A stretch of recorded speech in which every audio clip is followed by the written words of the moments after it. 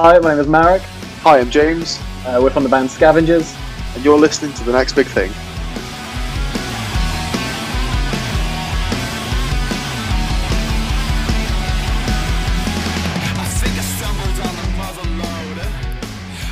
What's up, y'all? I'm your host, Alyssa Quiles. I've got to say it's been quite a while since the release of our pilot, but we're back and better than ever. Today we've got rock and roll newcomers Scavengers, made up of vocalist Marek Ball, guitarist James O'Neill, drummer Dan Powell, and bassist Tim Marsh. The quartet hail from the UK and just dropped their second EP, Are We Alone Now? Ball and O'Neill managed to get on a Skype call with us to share their story of their humble beginnings, hopes for the band's future, and touch on how current events have affected the group.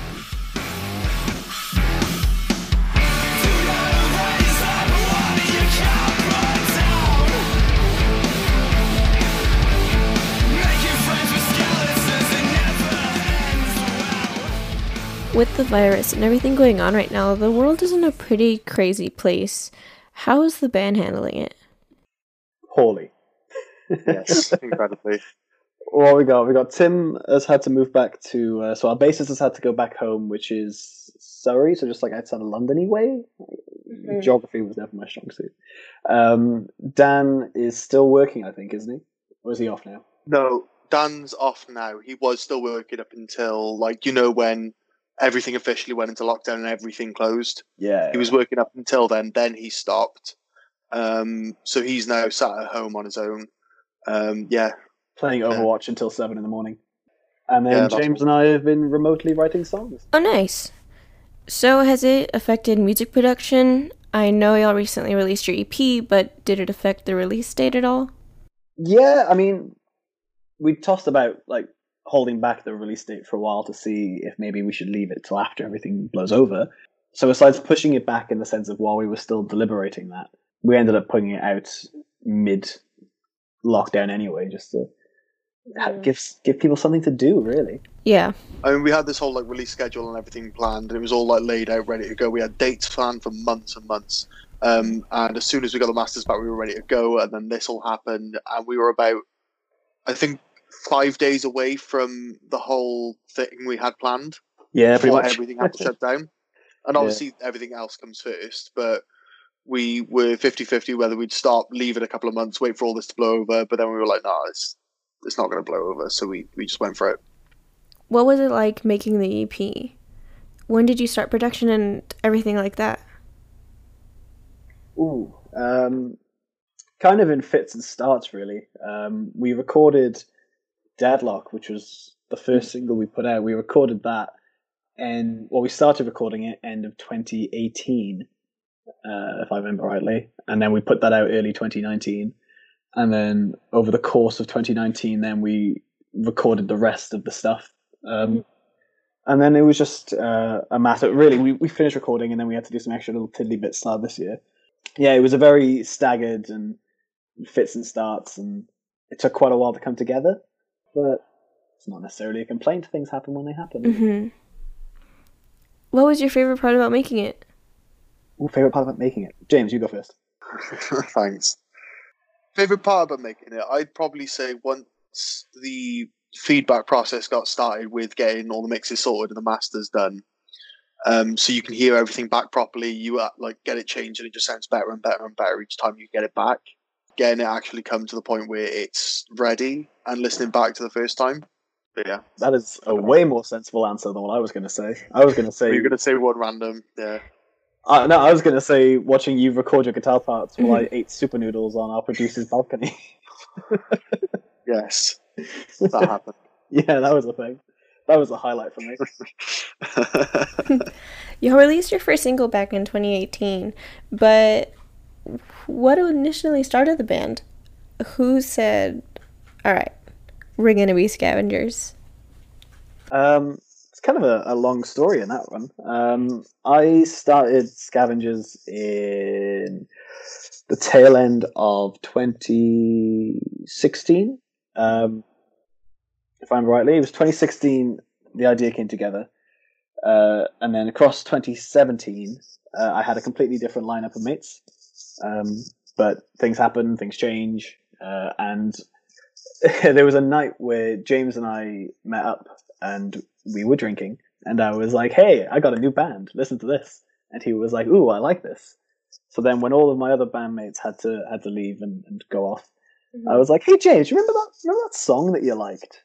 Do you want to maybe join that band and also help me get an entirely new band together?" Because James and I used to be in a band back in 2015. You called me, it was something like 10 in the morning. And you were just like, "Oh yeah, by the way, so did you want to start everything up?" And I had to try and phone everyone I knew to try and peel people together from out of nothing. So I convinced someone out of something, and I was like, "Oh yeah." So I convinced our original bassist Nikki to join. And then from that, I was like, "Oh, you know your friend Dan?" Because I didn't know Dan very well.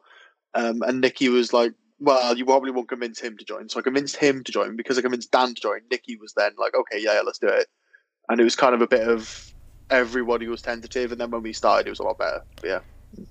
I've gotta say, y'all have a very classic rock and roll sound mixed with a very powerful punk twist. And it's just really sick. Who are your favorite bands, and do you take influence from them?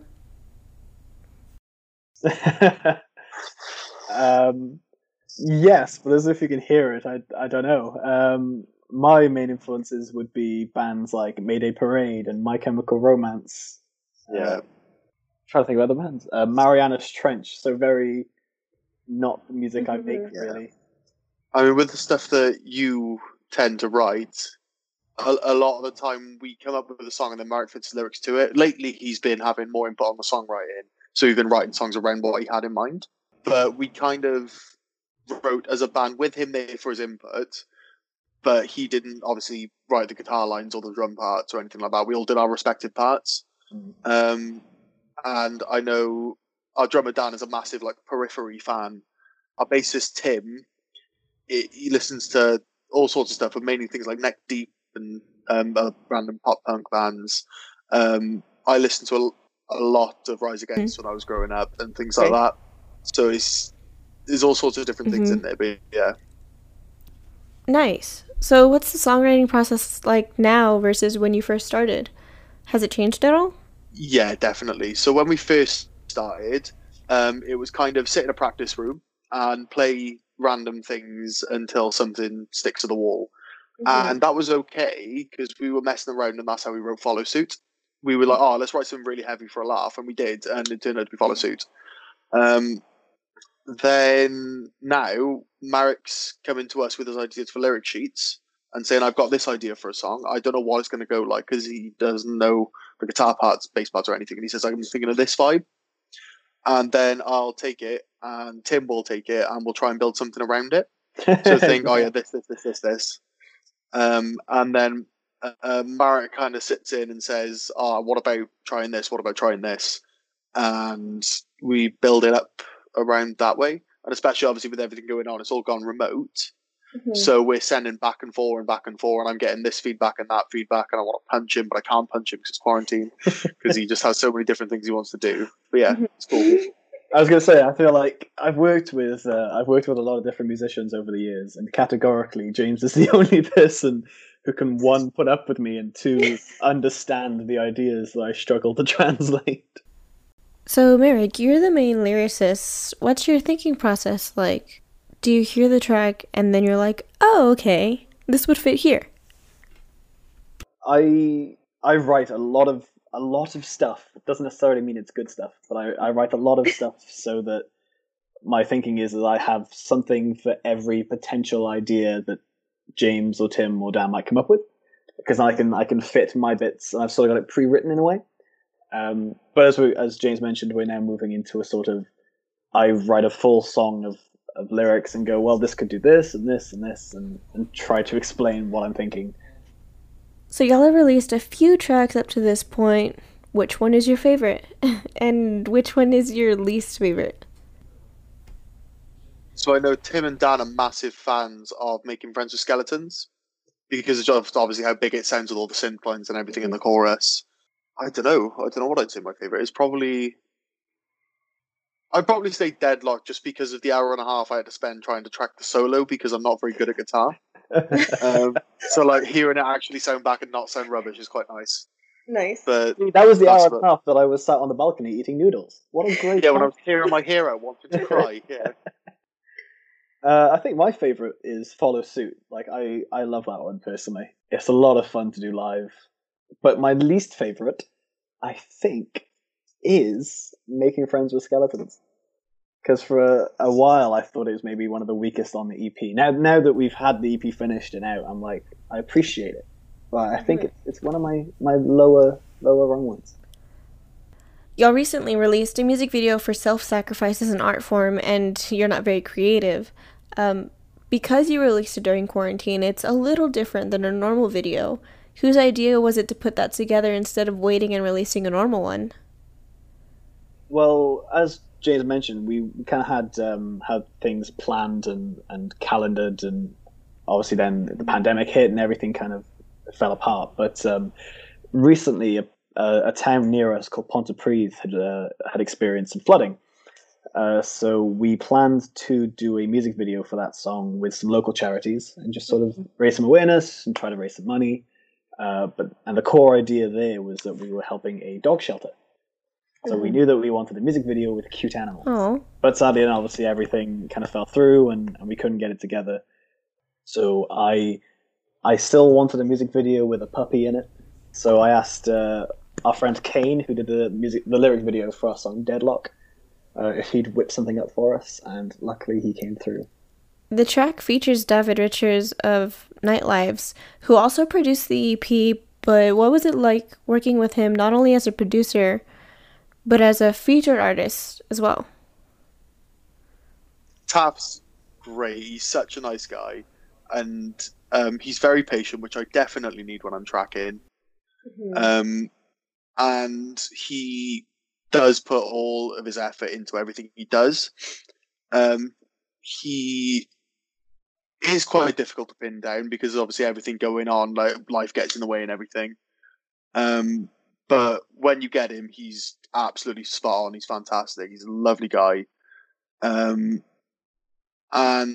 yeah, I feel like if there was anybody we could have had to get what we had live, he would have done the best job, and he did a fantastic job as far as I'm concerned. Going back to your EP, Are We Alone Now? What's the inspiration for the title? It comes from me being when I was younger. I was raised a Christian. I'm not religious these days, but I was raised a Christian. And before, I used to say my prayers every night. I was always very conscious that like a member of my family might be listening in. So that was how I opened all my prayers. And I know that sounds super lame, but that's what it was. So when I was thinking about naming the EP and some of the themes I was touching on, I thought that a lot of the stuff was kind of conversational in a way. Deadlock, self-sacrifice, conversation with myself, making friends, obviously it's quite narrative. So I was like, well, this sounds conversational. How did I used to start my conversations when I was younger? A question, are we alone now? And yeah, it just kind of stuck. I thought, yeah, that sounds pretty cool. Yeah, I think so. That's pretty cool. Pretty sweet. I just have one more question. But before we go on to that, is there anything that I didn't ask about that you want to talk about? I think it's criminal that we're in the year 2020 and there's still only one song about the boys being back in town. I'd like to mention that for the record. Stole my joke. Stole my joke. Yeah, I mean, I would like to mention, I think, because obviously it's worth noting and sort of bookmarking the time that we're at as a band. Of all the things that we had cancelled, we had our first little tour booked in, and sadly that fell through. So that's one of the things I'm quite gutted about. But I'm hoping that when everything blows over, we'll be able to put on a good EP launch party, rebook the tour, and just smash it, really. It's just the waiting game. I don't like that. Everything's just kind of like super all over the place and nobody knows what's going on. It's really not fun because we just released this and we're all really excited. We were buzzing to have a release show and it's just not working. Can we hopefully expect you to visit the States one day?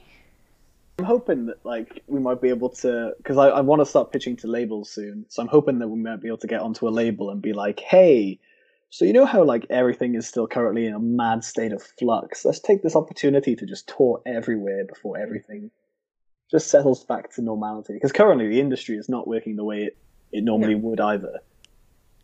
So my final question is something I ask almost every band that I have the opportunity to talk to. You could be doing a million other things with your time. Why this?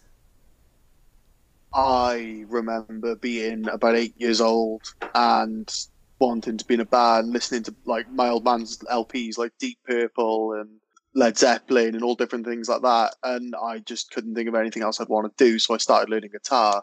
When I turned about 14, I played my first live show by myself. I just started singing. And I was playing in covers bands from the age of about 15 or 16.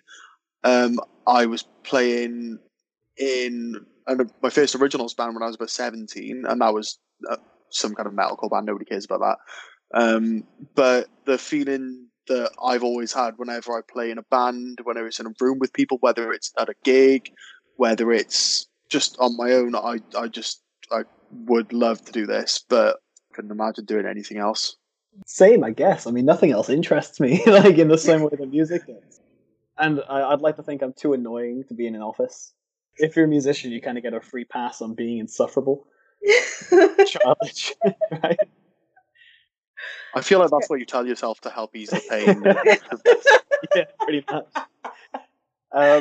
Yeah, nothing else really interested me. And like you said, like when we were kids, I always wanted to be like the fourth Jonas brother.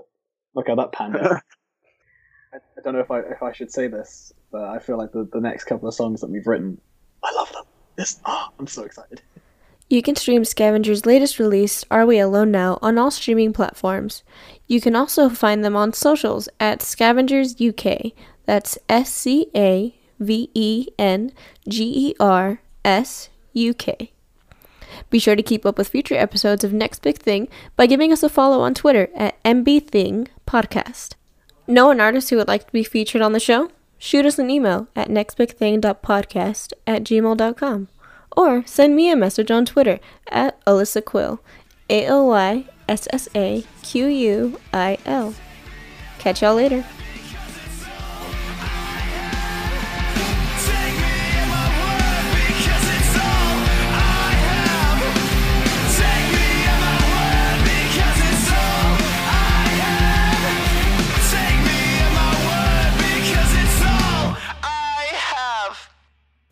Featured tracks in this episode include Deadlock, Making Friends with Skeletons, as well as Self-Sacrifice is an Art Form, and You're Not Very Creative.